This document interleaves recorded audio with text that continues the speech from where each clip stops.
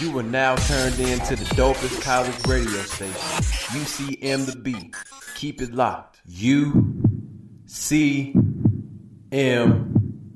the B.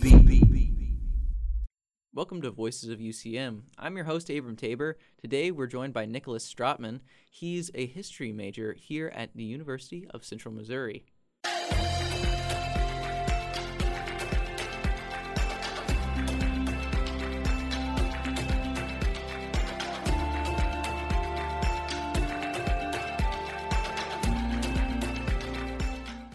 Welcome to the show, Nicholas. Yeah, thank you, Abram. I wouldn't be here without your invitation. Oh, of course, right on. Now, Nicholas, of course, you are a history major here at the University of Central Missouri, and so it just seems the first and most reasonable question to ask, how did you get interested in history? It's kind of a weird roundabout story. Well, feel free to tell it. It honestly probably started when I was a kid watching Star Wars stuff. I watched a lot of it. I watched the original movies, and I watched their prequel series, and then I watched the Clone Wars a lot as a kid. And then when Disney bought Star Wars, that made me very sad, and I thought Star Wars is dead. So then I had to look for something that appealed to that side of my brain that was trying to document and classify everything. And then I found actual history. I was like, wow. And that's a very roundabout thing. And I didn't really make those connections until I was in 6th grade world history class with this guy named Mr. DeMay. And he started all the way back at the very beginning of historiographical Western civilization with the Mesopotamian civilizations of Sumer, Babylon, and Assyria, going through that general situation. And I remember thinking something along the lines of, if this is the origin of civilization, and we have the things between then and now, then we can understand why things are the way they are today.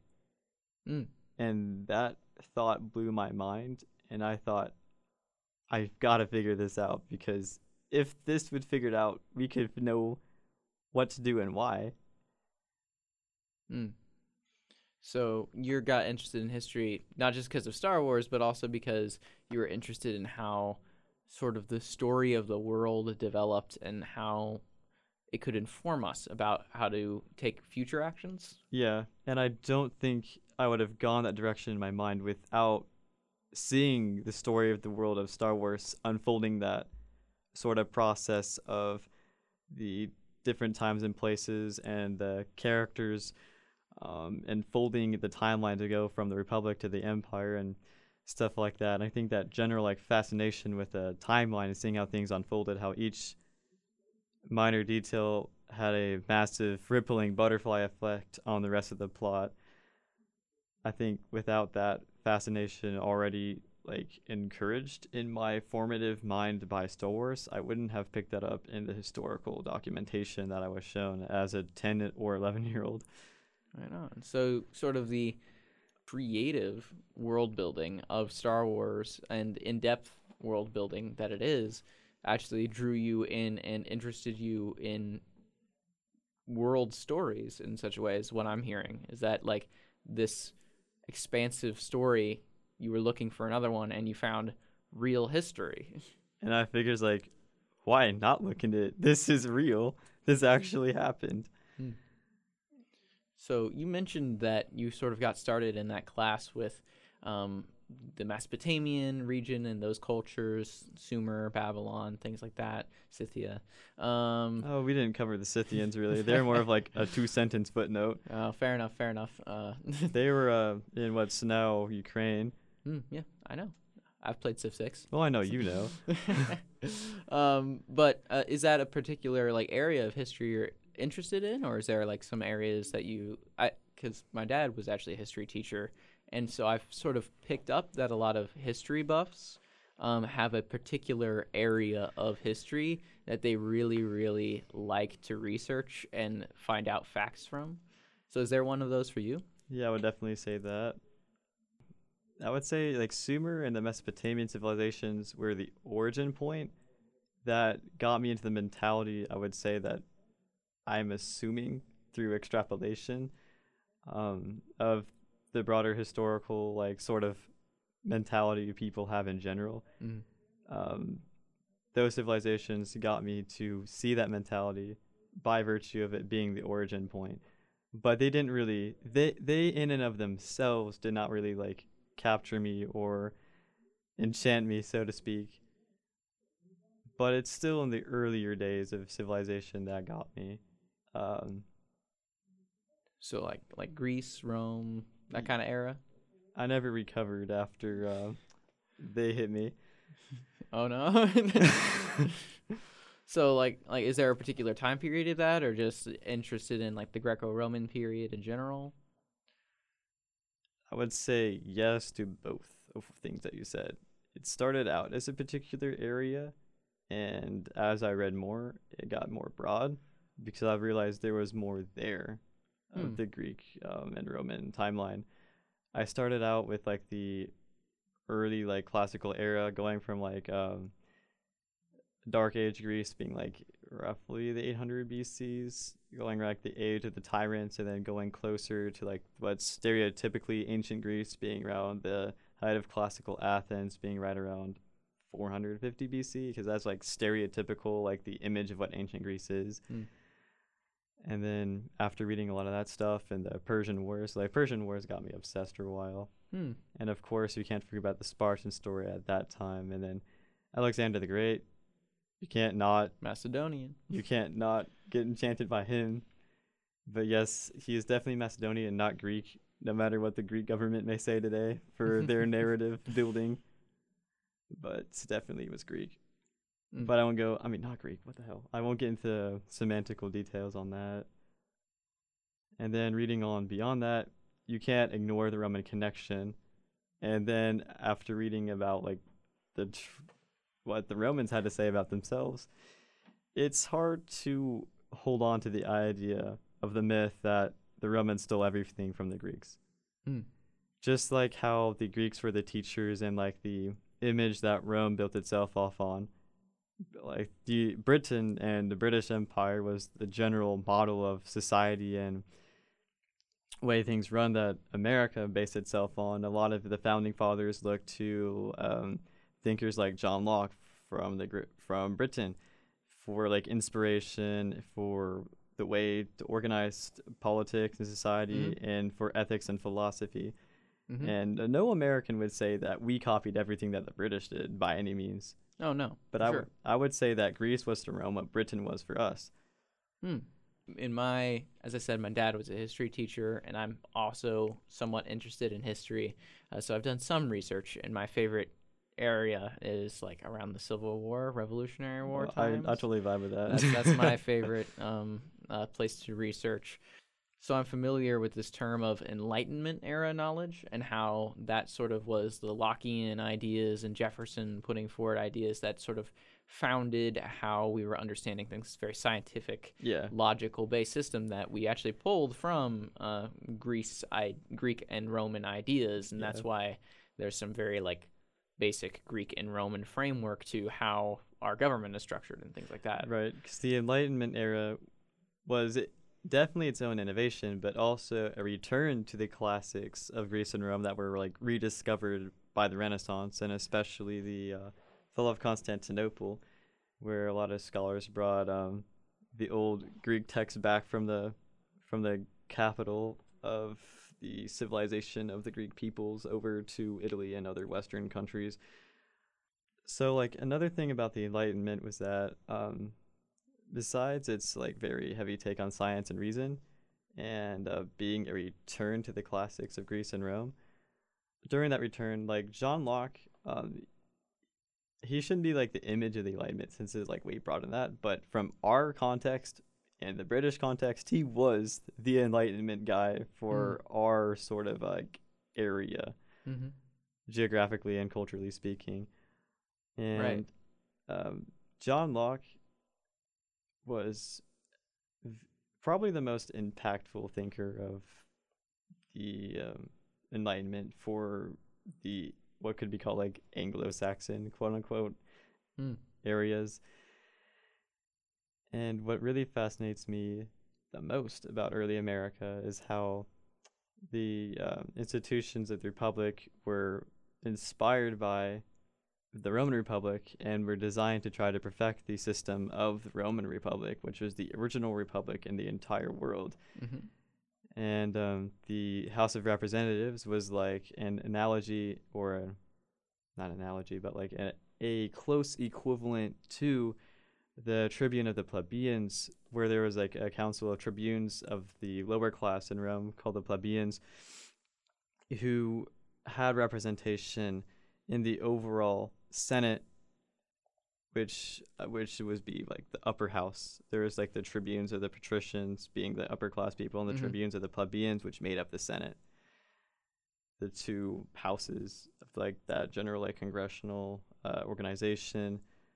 And there was something similar to the president. The office was the consul. There were 2 consuls elected per year. Mm-hmm. And originally in the American Republic, the presidency was supposed to be like the consul system as well, because the 2 candidates who were running, whoever won would become the president, and the one who lost would become the vice president. In a similar way, how the 2 consuls running, whoever won had the first 6 months, and like the second place guy had the second 6 months of the year. It's very similar, not the same. It'd be historically false to say it's the exact same by any means. Of course, but yeah, but inspired by. Yeah, inspiration for sure. Mm-hmm. All right, well, we'll be right back with more Nicholas Strathman right after this here on UCM The Beat. Hey, this is Reba McIntyre, and I wanted to take a moment to talk to you about a serious problem right here in our own backyard. Did you know that there are nearly 16 million kids struggling with hunger in America? That's 1 out of every 5 precious children in this country who might not get to eat dinner tonight.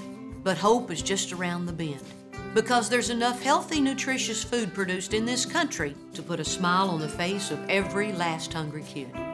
And that's when the Feeding America nationwide network of food banks steps into the picture.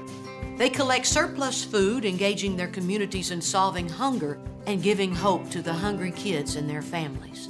But they need your help. So join me in supporting Feeding America and your local food bank. Find out how you can help at feedingamerica.org. Together, we can solve hunger. Together, we're Feeding America. A message from Feeding America and the Ad Council. Welcome back to Voice of UCM. I'm your host, Abram Tabor. Today we're joined by Nicholas Strathman. He's a history major here at the University of Central Missouri. So, Nicholas, we've been just talking about how sort of Roman history and Roman ideas and Greek ideas, too, sort of inspired this Enlightenment period that sort of inspired how we approached American government systems, and how you find that area of history of Greco-Roman especially interesting. So is that, would you say, where your main focus has been studying at college, or has it been a bit broader than that? Unfortunately, it's not possible for me to focus that at UCM, because it's simply not really having a significant presence in any way, shape, or form. It is not anything to do with the directly the things to do with our country and our people, and as such, it wouldn't make any sense for these dudes who did things 2,000 to 2,500 years ago, halfway across the world, to have anything to do with the middle of Missouri. It's unfortunate, but also makes sense. Right on. So what sort of things have you been studying with history here at UCM? Currently this semester, I've been with Dr. Taylor doing a class about President Truman, which does make a lot more sense for the context of Missouri, considering he was the first and only president from the state of Missouri. And specifically, that class about Truman that he's doing this semester covers the president's civil rights influence. It's an influence on him and his afterward effects onto the civil rights movement. Oh, interesting. So is that, have you found that bothersome that that's not really a focus, or have you been just enjoying bringing in more knowledge? I would say it has been kind of bothersome, but it's also been not bad looking at other stuff. I just feel sad sometimes that we focus too much on things here without getting a broader context, because broader context would help us understand ourselves more to then get to what we can do in the future. Do you feel like that's sort of a current issue of there's that classic quote of if you don't understand the past, you're doomed to repeat it. Do you see that playing out? I'd go with Mark Twain, that like when he said that history doesn't repeat itself, but it rhymes and reasons. I would say Mark Twain has got a more on the. I'm going to avoid saying cliche takes. I'm just going to say he's got a better take on it, in my opinion, because it won't be a complete repetition. It won't be exactly the same, but a rhyming repetition. Like Star Wars, like you mentioned in the first segment about how that inspired you. Rhymes. Right. I kind of ironically, years later, after I got into history, I remember by chance finding a interview about George Lucas on Star Wars, thanks to the YouTube algorithm that influenced all of us and made us who we are. That George Lucas said he actually had a lot of inspiration by classical Greek and Roman literature and history and mythology that led him to come up with his organization and design of Star Wars itself. That's interesting. It is. It blew my mind. So, interesting then that obviously your interest in Star Wars inspired an interest in those things, when an interest in those things sort of inspired Star Wars. It's like a weird circle. Kind of pretty one, though. Yeah. So I wanted to ask a little bit more about your experience specifically here at UCM as a history major. Obviously, that's not one of the... When I'm thinking of UCM, I think of like our nursing major, I think of our communication major, because we've got Dale Carnegie, who came from here. I think of our aviation major. But history major isn't usually one of the things that comes to mind when I think of UCM. So it's definitely not the face of UCM. So why UCM for a history major? For my context, it was more out of necessity, because I didn't feel like spending all of my time in my senior year of high school busting my butt off to apply for a million scholarships that I wasn't guaranteed to get. So I didn't really try very hard on them, and I didn't get any scholarships really at all, besides like the Pell Grant and like the Red and Black Scholarship, those basic ones that basically everybody gets who goes here. Some form of, Yeah, in some way, shape, or form. And since I live within commuting distance, I figured it'd be way cheaper to just spend the gas money to drive to campus every day from Higginsville, where I live, which is just a straight shot north on 13. It's on the same exit as Warrensburg. It's just the opposite side of it. Right on. So it's fairly close by. Yeah. Now, I have heard this from students who commute a lot, and it's that even living, so this last year, I've been actually living nearby campus, but off campus. This apartment's called the Annex. They're sort of behind the library.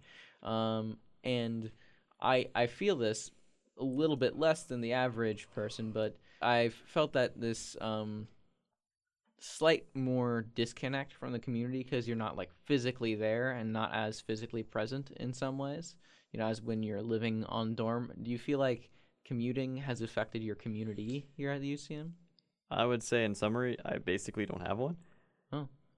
Because 30 minutes away means like organizing your whole day doesn't really leave much room for spontaneity. And it's pretty unfortunate, because I can summarize my college life as going to school, doing classes, potentially spending a few hours on campus, and then going home. And the serendipitous encounter type things, or like people randomly thinking like, hey, let's get together, it's sometime in the evening when I'm already back. And by the nature of that, I'm not really a part of a whole lot. I mean, that makes sense. I mean, you do have to travel home and stuff like that. Yeah. Have you found that, have you built any sort of community system at home or friendships here that have helped you keep involved in some way? Because I do note that of a lot of the commuting students I've seen, you do stick around a couple hours usually and Yeah, try and invest to some degree. when I can. Mm. And with people I can feel like I relate to, but like my interests are like so niche, it's really hard to find people who relate to like really feel like you can have a community with. Like, sure, anyone can be a community, but there's a difference of being with people and being with quote unquote your people. Mm. And I don't know if there's really that for everybody anywhere. Mm. Not throwing any shade at UCM, it's just a part of the human condition. It's not UCM's fault. It's being human. Right. But the closest to that I would say is like how I met you is the Navigators. Mm-hmm. The Navigators is basically a non-denominational ministry, but I'm not part of staff. I just talk to the people because I'm a philosophy nerd, and they let me be a geek with them, even though I don't go to church. So like they don't hate me for that. I'm sorry to hear that you've had some trouble engaging because of a physical distance. And, that does happen. As I said, I've been just like a few blocks away from the university myself this semester, and that has changed how involved I am. I'm not as physically immediately present. It extends walk times. It means that there's not people walking randomly into my dorm. Those sorts of things. And but I've at least had some of those experiences with UCM. Do you feel like you've missed out on some of the college experience, or do you just have a unique college experience in that way? I wouldn't say unique. I could barely call it an experience. Oh. It's not really any different than going to high school. You just go to school, do your things, and go home. Like, that's my experience. Is not much of experience, but there's definitely an experience to be had. That's a lot of like my mistake of not spending the past 3 years going out and trying to make that experience happen, because it definitely was to do with choices on my part.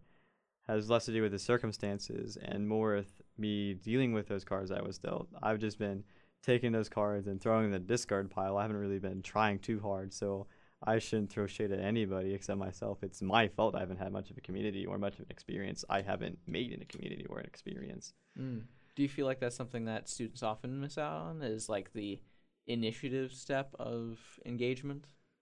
I couldn't give a definitive statement on that.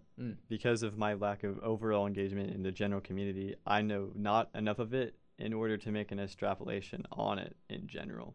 Spoken like a true historian. But if I were a individual case study, I would have to say yes, but my only pool for study is me. That's not enough for a honest assessment. Right on. Well, we'll be right back with more of Nicholas Strathman right here on UCM, The Beat. Stay tuned. Did you know that when you shop at a local business, you can create jobs, stimulate the local economy, and reduce your carbon footprint? 90% of net new jobs are created by small businesses, which makes them the largest employer nationally. And for every $100 spent at a local shop, 68 of those come back into the community, because small businesses buy from more small businesses. Because of this, habitat loss and pollution caused by transportation has decreased by 26%. To learn more about the benefits of supporting small businesses in your community, visit one in your area today. This message brought to you by your friends in UCM Digital Media Production. Welcome back to Voices of UCM. Today I'm joined by Nicholas Strathman. He's a history major here at the University of Central Missouri. So, Nicholas, we've been talking a little bit about, we talked a lot about history, obviously, and especially the Greco-Roman period, which you're especially interested in. But then we also talked about your specific UCM experience and how your community's definitely been restricted by you commuting in. However, that hasn't stopped you from being involved with at least a couple things on campus. Specifically, I heard that you participated in the Model UN last year. How was that? What was that like? It was a very big experience. It was a campaign, really. Not like a political campaign, but a campaign in the sense of the planning you'd have to do and the deliberation about it. The class was led by Dr. Darlene Budd in the political science department, and she was very easy to get along with, really nice. Always came to class in a sort of peppy attitude. Not peppy, but easygoing, I never heard anyone in that class say anything bad about her. Everyone basically said, "We love Dr. Bud. She's great." In a nutshell. That's always great to have a nice professor like that. Yeah, she made it really easy to get along with and work with. But generally, how the Model UN sort of situation works is that it was over 50 colleges in the general Midwestern area participate together in a big conference. The 2022 conference was in Chicago. Oh, wow.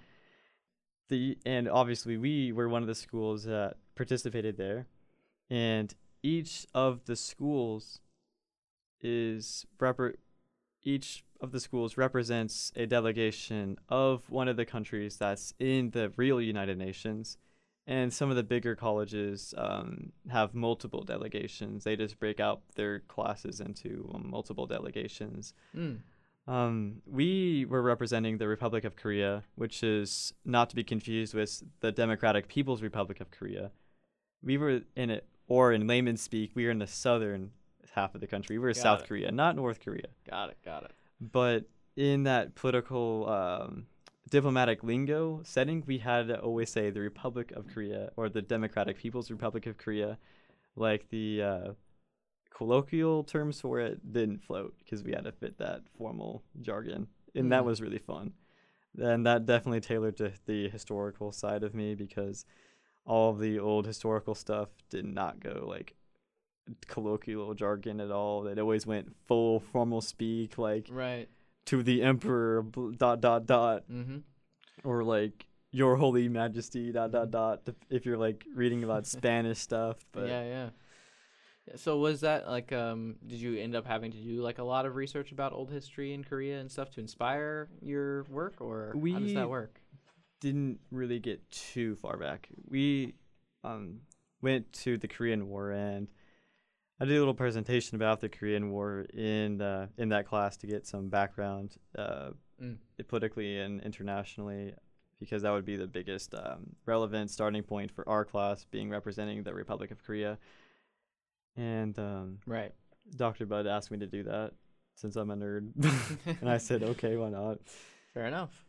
And after we got our background of researching the general modern history of the Koreas and getting general context about where Korea stands in the geopolitical stage of the world today, we were then basically divided up, and then we, as a class, chose our own countries to practice the general situation as. And we did our mini conferences to prepare for the big conference, and our mini conferences basically helped Dr. Bud and her assistant Lindsay to choose and assign for each of us what part of the Model UN conference we would do. So like figured out what you were good at. Right. Because it was broken down into different sections, different committees that were responsible for different things.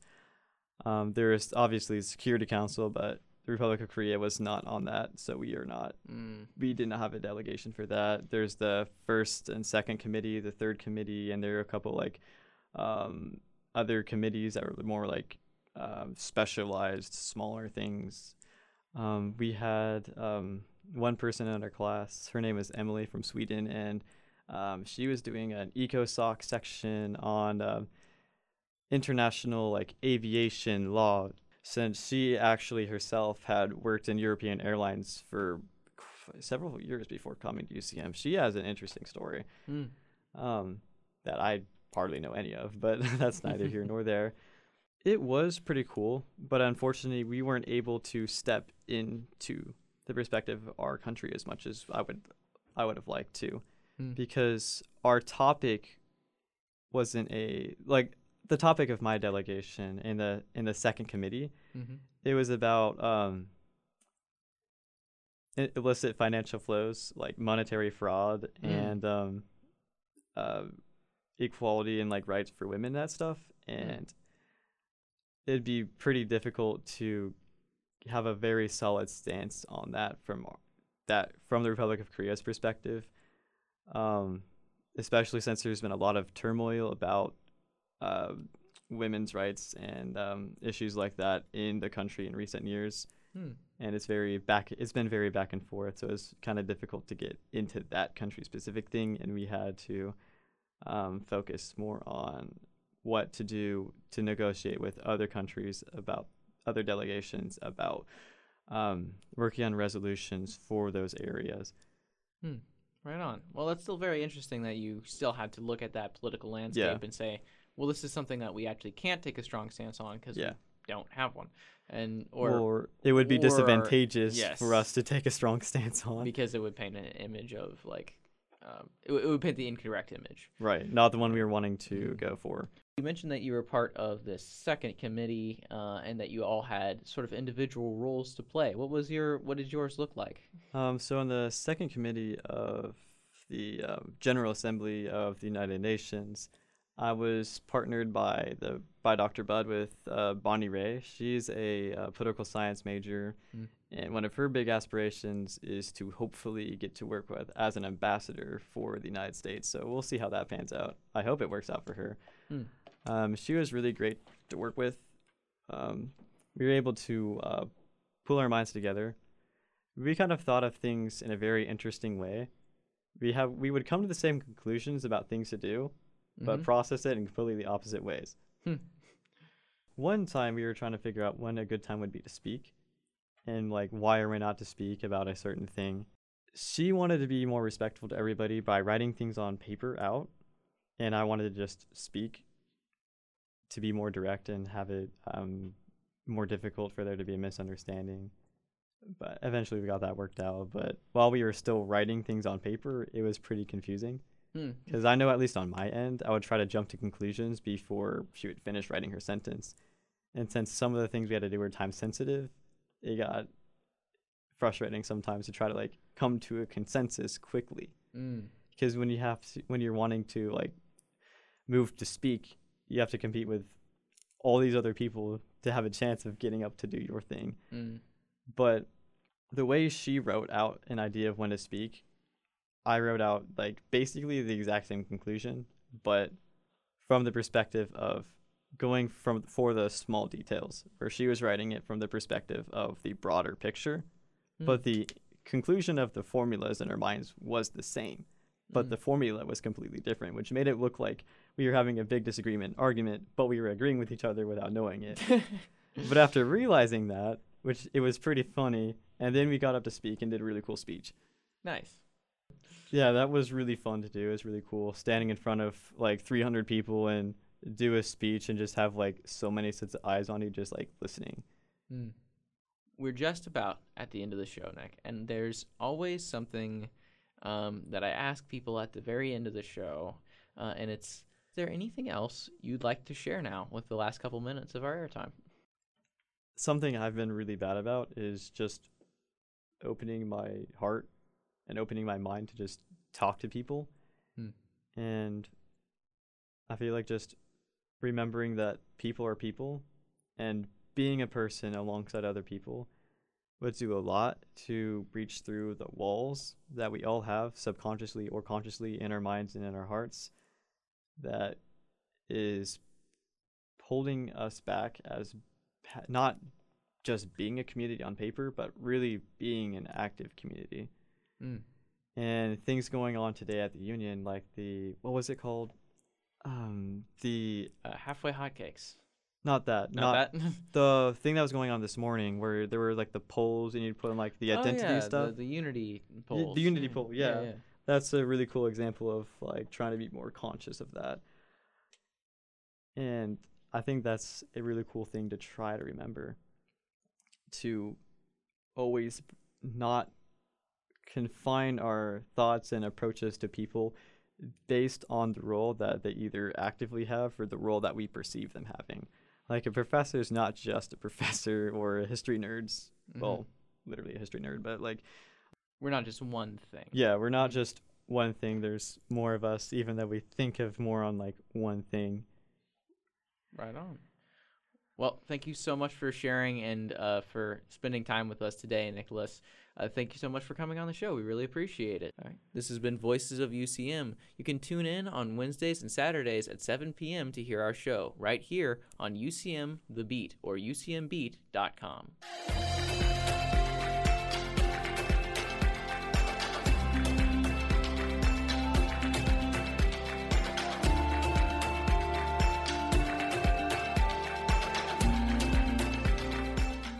Did you know that the University of Central Missouri has been leading innovation for nearly 150 years? With more accreditations and more qualified faculty members, our commitment to academic success is unparalleled, and we make sure every student receives the support they need to graduate on time and with less debt. So whatever opportunity you're looking for, make your impact sooner at UCM, with campuses located in Warrensburg, Lee Summit, and online. Find out more about UCM and the power of opportunity in action at ucmo.edu.